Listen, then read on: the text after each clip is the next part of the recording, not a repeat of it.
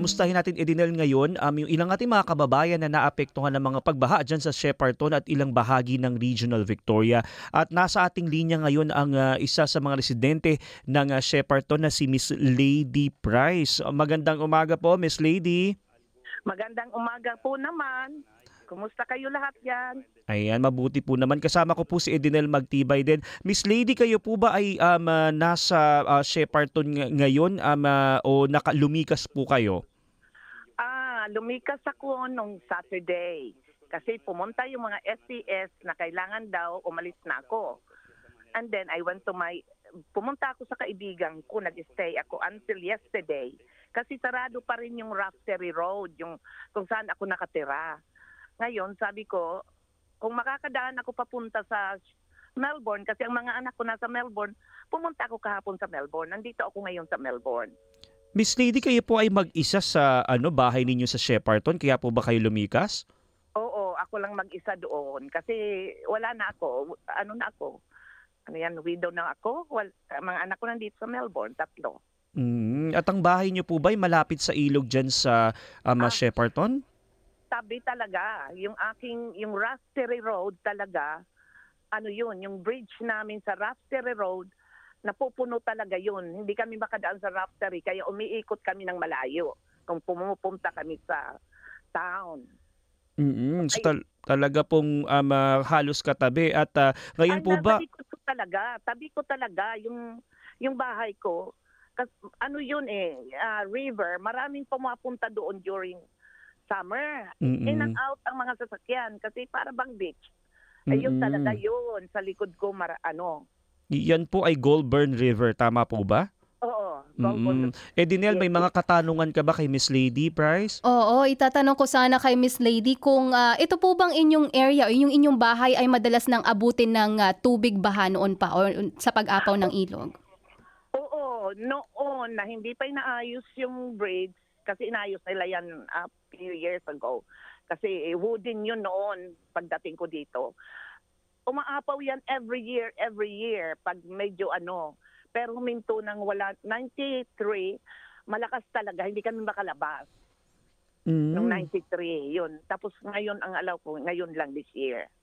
Next na Pero halos pag malakas ang talagang nagpo-close yung Raftery Road.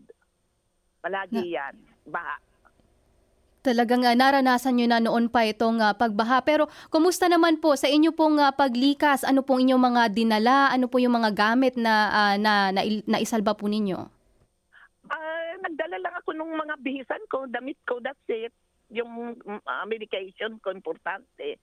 Yun ang sinabi, mga list nilang sinabi. And then, yung medication, yung telepono, yung mobile phone, yun.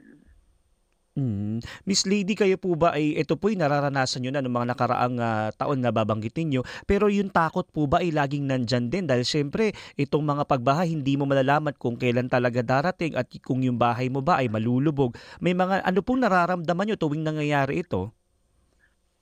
Hindi naman kasi ang bahay ko hindi siya lumulubog sa tubig. Sa labas lang. Kaya nga minomonitor ng next door neighbor ko yung aking bahay. Ibig sabihin dry naman pero ang hindi ka lang makapasok, dry yung bahay ko pero yung dadaanan mo yun ang tubig. Pag na-isolate po kayo sa isang lugar kasi hindi kayo makakalabas tapos yung mga inyong mga pagkakataon na bibili kayo ng mga supplies, ganyan, 'di ba? Nagkakaroon po ba ng mga problema din sa ganon? Oo, dami nga, nag-panic buying pala dito. Hindi ko alam, wala ng milk, wala na daw mga mabili sa supermarket, toilet paper, nag-panic buying mga tao. Sa ngayon po ba ay meron pa pong balita ninyo sa mga kapitbahay ninyo dahil po binomonitor yung bahay at may mga ibang Pilipino po ba kayong kapitbahay din? Wala. Wala akong kasi yung lugar ko parang farm. So wala akong close na kapitbahay. Pero may tumitingin po ngayon Oo, na yung pinakamalapit. Oo, yung next door neighbor ko. Opo. Oo. Miss Lady, sa sitwasyon po ninyo ngayon, ano po yung mga nakikita ninyong pangunahing pangangailangan o yung mga tulong na dapat pong maibigay lalo na dun sa inyo sa mga taga Shepparton sa mga oras na ito? Palagay ko mga kasi yung iba kong kaibigan, yung alam ko yung isa kong kaibigan, yung bahay nila talagang pinasok ng tubig. Ngayon nandoon na sila ngayon sa sa hotel daw sila nag-stay. Mhm. Oo. So parang Siguro evacuation mga po. food yeah. Yung binabanggit niyo po yung pagkain, ano po yung mga Oo. kailangan, mga supplies, ganyan po ba? Mga supplies, oo. Kung hindi sila nakabili kasi nga miski mga meat ng few days wala na dahil nagpanic buying daw yung mga tao, nagpanic buying. Talaga pong syempre yan po ang tendency lagi kapag parang ma-isolate yung iyong lugar, ano. Oo. Matagal na po kayo. Sabado pa lang. Sabado pa Nagpanic lang. buying na. Sabado, oo. Wala nang gato. Sabi nila, there's no more milk. Wala na. Kayo po ay nabanggit nyo parang 1993 naranasan. Ibig sabihin matagal na po kayo nakatira dito sa Shepparton? Oo, dumating ako 85. So talaga pong ito pong lugar ay may mga pagkakataon na binahana nga. Parang pong mga nakalipas na pagkakataon, 1993 na banggit ninyo or 1994 po ba? 93 ano? 93 yun. Naalala ko 93 yun eh. 93 yung talagang tubig talaga sa labas namin. Yung kalsada doon sa Rafter Road, wala na talagang hindi kami makalabas. So ngayon po kayo ay nasa Melbourne, hihintayin nyo munang humupa bago po kayo bumalik? Oo, pero sabi nung isang kaibigan ko tumawag sa akin na lalakas daw yung ulan. Kailangan daw dito na lang muna daw ako kasi kung umuwi ako dito, makikitira na naman ako. At least andito ako sa anak ko. May mga katanungan ka pa ba kay Miss Lady? Ayun, gusto ko lang din itanong kay Miss Lady, ano po ang inyong mensahe para dun sa iba pa nating mga kababayan? Maaring nakikinig sila ngayon, nandun sila sa Shepparton, yung mga hindi pa nakakalikas. Ano pong gusto ninyong sabihin sa kanila?